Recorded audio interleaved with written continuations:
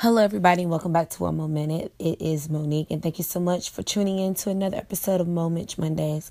So, we're coming off the heels of Thanksgiving. Mine was incredible. I went to Orlando with my friends, and not my friends, but my family on both my father and my mother's side. It was amazing. Heard stories about my great-grandmother migrating from the Bahamas. Heard stories about my grandmother on my mother's side. It was just amazing. I'm super full, good way and a bad way. I'm having to work out every day until the end of 2017 to work off all the pounds I gained from dressing macaroni and cheese, which I can't eat, and sweet potato pie and sakatimi cake and all that good stuff. And so I was on vacation. It was just so peaceful. It was so amazing. And it led me to think about today's podcast. Today's podcast is called Life Hack. Peace of mind is expensive. And so one of the things that I've learned, aside from learning how to take a chill pill and finding a corner to go sit in when I get all worked up or nervous or filled with anxiety, I've learned the value of investing in peace.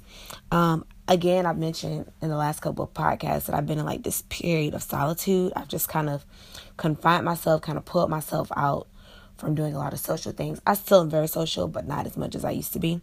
And in this period, I'm kind of doing what I want to do, whether that's possibly being social or not being social, whether it's binge watching Celia Cruz, which I'm absolutely obsessed with, or whether that's going to run or whatever. I'm kind of recalculating all my moves, redefining my circles, professional and personal. I'm redreaming and rethinking what I want to do with my future.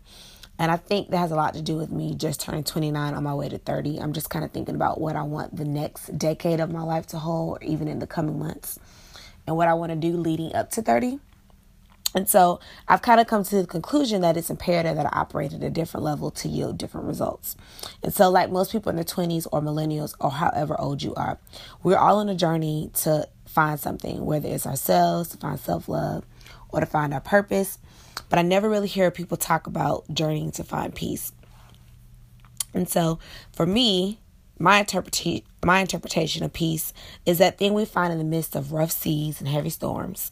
It gives us comfort when the world turns our back on us. Peace helps us discover what's right when everything is going wrong. Peace gives us strength when we're weak. Peace is relative but necessary. Peace kind of pats us on the back when we've fallen or when we failed. Peace, to me, is giving God the will and completely trusting in his will and giving him complete and total control over our situations, over our mind, our body, and our soul. And so I could say that one of the things I admire most about my mother is her level of unbotheredness and unwavering faith about everything. I think I can remember specifically when my dad was passing away. He was in ICU. He was on life support for 13 days. My mother was so cool. She was cool as a cucumber. Even when our world literally was tumbling around us. We sat in ICU. We cried our eyes out. I had to be physically lifted out of his hotel room because I collapsed when I saw him plugged up and just not breathing and not responsive, right? And so I remember my mom holding us, praying for us, speaking into my mom, real safe, right? Speaking in tongues, just, praying for peace and praying for grace and mercy and all that stuff. And it seemed like after she said that prayer and after she prayed over us and after we had a family meeting about how we wanted to move forward, how we wanted to cope with what was happening, we had a level of peace in our life. We had a level of peace in our home. We had a level of peace about the situation. And, that prayer helped us mend our broken hearts together slowly. Still a work in progress. But we have a sense of peace about what happened, even after my father's passing. And though finding peace will always be easy, my mother is always a beacon of light, of peace that exceeds all understanding, right? That's what that situation taught me, especially with my mom. So I can say that within the last few months, I've been so anxious and filled with so much anxiety about different things. And in a sense, in some areas, I've kind of felt lonely, even though I have a great family, awesome sisters, awesome couple of close friends. I have a great circle. When I say lonely, not I feel like I'm alone, but just kind of to myself, right? I spend a lot of time by myself, whether it's working out. I spend a lot of time working out, writing, just researching things. Just being by myself allows me to clear my mind and just get my life right. And so I've been so stressed. And when I say stressed, I mean stressed out.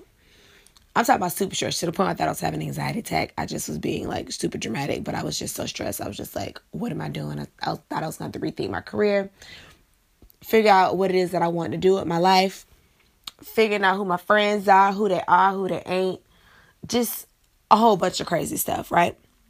And so I was literally running Olympic hurdles in my own mind and trying to figure things out. And I often think that God uses our periods of isolation to teach us something and to teach us about ourselves, people, places, situations, and all the things that are going on around us. And so the lessons we learn in those pockets of isolation might not be useful now, but we'll realize what they were and why we went through them maybe days, months, or years later. And so I think that the biggest lesson I've learned is how to masterpiece, right? I just put a quote up on Instagram that I'm a masterpiece, try to masterpiece, and that is so accurate. I've never been so close to God. I think there have been several moments within the last couple of months. Like, I'm going to be racing. I'll be thinking about different things. I'm trying to plan. I'm like, okay, well, God, this is how this is supposed to go. If this doesn't happen, and this isn't going to happen. And I've heard God just be like, take a chill pill, and I got it, right? And in those moments, I find myself closing my eyes and just talking to God about what I want to do, where I want to be, thinking about my love life, thinking about my relationships with my family, my friends, thinking about my career, thinking about what I want to do on the side, thinking about my gifts, how I can cultivate those things. Those things can really drive you crazy. And so it seems that on my quest to peace, I've lost subtle things along the way. Things that I thought were solid have crumbled. Things that I thought I knew, I had no idea about. Things that I was sure I wanted have been snatched away.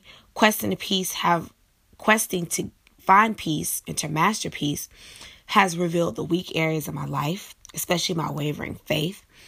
For those who know me in real life, know that I have faith tattooed on my right wrist. And I do that because it's something that I struggle with. I'm such a worrier and I'm a control freak. I just want to know what everything's happening, right? And so finding peace has helped me upgrade my faith game, right? Not having faith is just such an insult to God. So that's something that I'm working on, and I'm at a much better place. And so, finding peace might require you to cut some people off. It might force you to stop lurking on the pages of people who've hurt you, because we all do that, right? It might cause you to stop operating in business as usual, not following through, not doing what you say you're going to do, not showing up on time, not being where you say you're going to be, not reading, not doing the things on your agenda. Sometimes you got to change those things up. It might force you to spend some time with yourself. It might force you to remove yourself from the world and pour your energy into something more meaningful. It might force you to disappear. It might force you to log off social media and pick up a book. Peace of mind might force you to get closer to God, which is always a good thing. And so, when I say peace can be expensive, it can change the entire routine of your life, but it's worth it. And like my favorite quote says, anything that costs you your peace costs too much. And so I feel like we're in such turbulent times, with our president-elect. We're in a time where people are lost, people are hurt. People have so much going on. And I feel like with all the things that we're going through that people know about and people don't know about, peace is literally the only thing that's going to get us through, right? So we have to learn how to master it. And it's going to be expensive because it's going to require us to do things a little differently. It's going to require us to get out of our comfort zones. And getting out of your comfort zones, there's no price on that, right? And so, I hope this podcast blessed you. As always, it blessed me. So you have to know that peace is expensive. Peace is going to require you to rise to the occasion, but it's worth it, because peace of mind is the only thing that's going to get us through our daily lives. It's the only thing that's going to motivate us. It's the only thing that's going to fuel us. It's the only thing that is going to have us operating in a sense of authority. And it's the only thing that is going to surround us and keep us when everything around us is going wrong. And so, as always, I hope that this podcast blessed you. All know that you can find me on Instagram at Monificent11, Monificent11.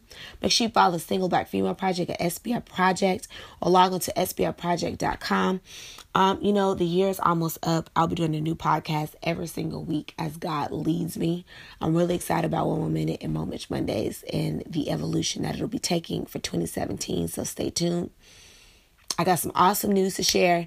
I'm not ready to share it yet, but it's amazing. It's one of my biggest accomplishments of the year. So I'll share that with you all when the time is right. So I hope that you all had an amazing Thanksgiving. Hope that you all remain thankful every day for the things that you have going on. And a part of being thankful is helping to curate and manage and master peace of mind. So as always, I'm going to keep giving you more. Until next time, I will chat with you later for Moment Mondays on One More Minute.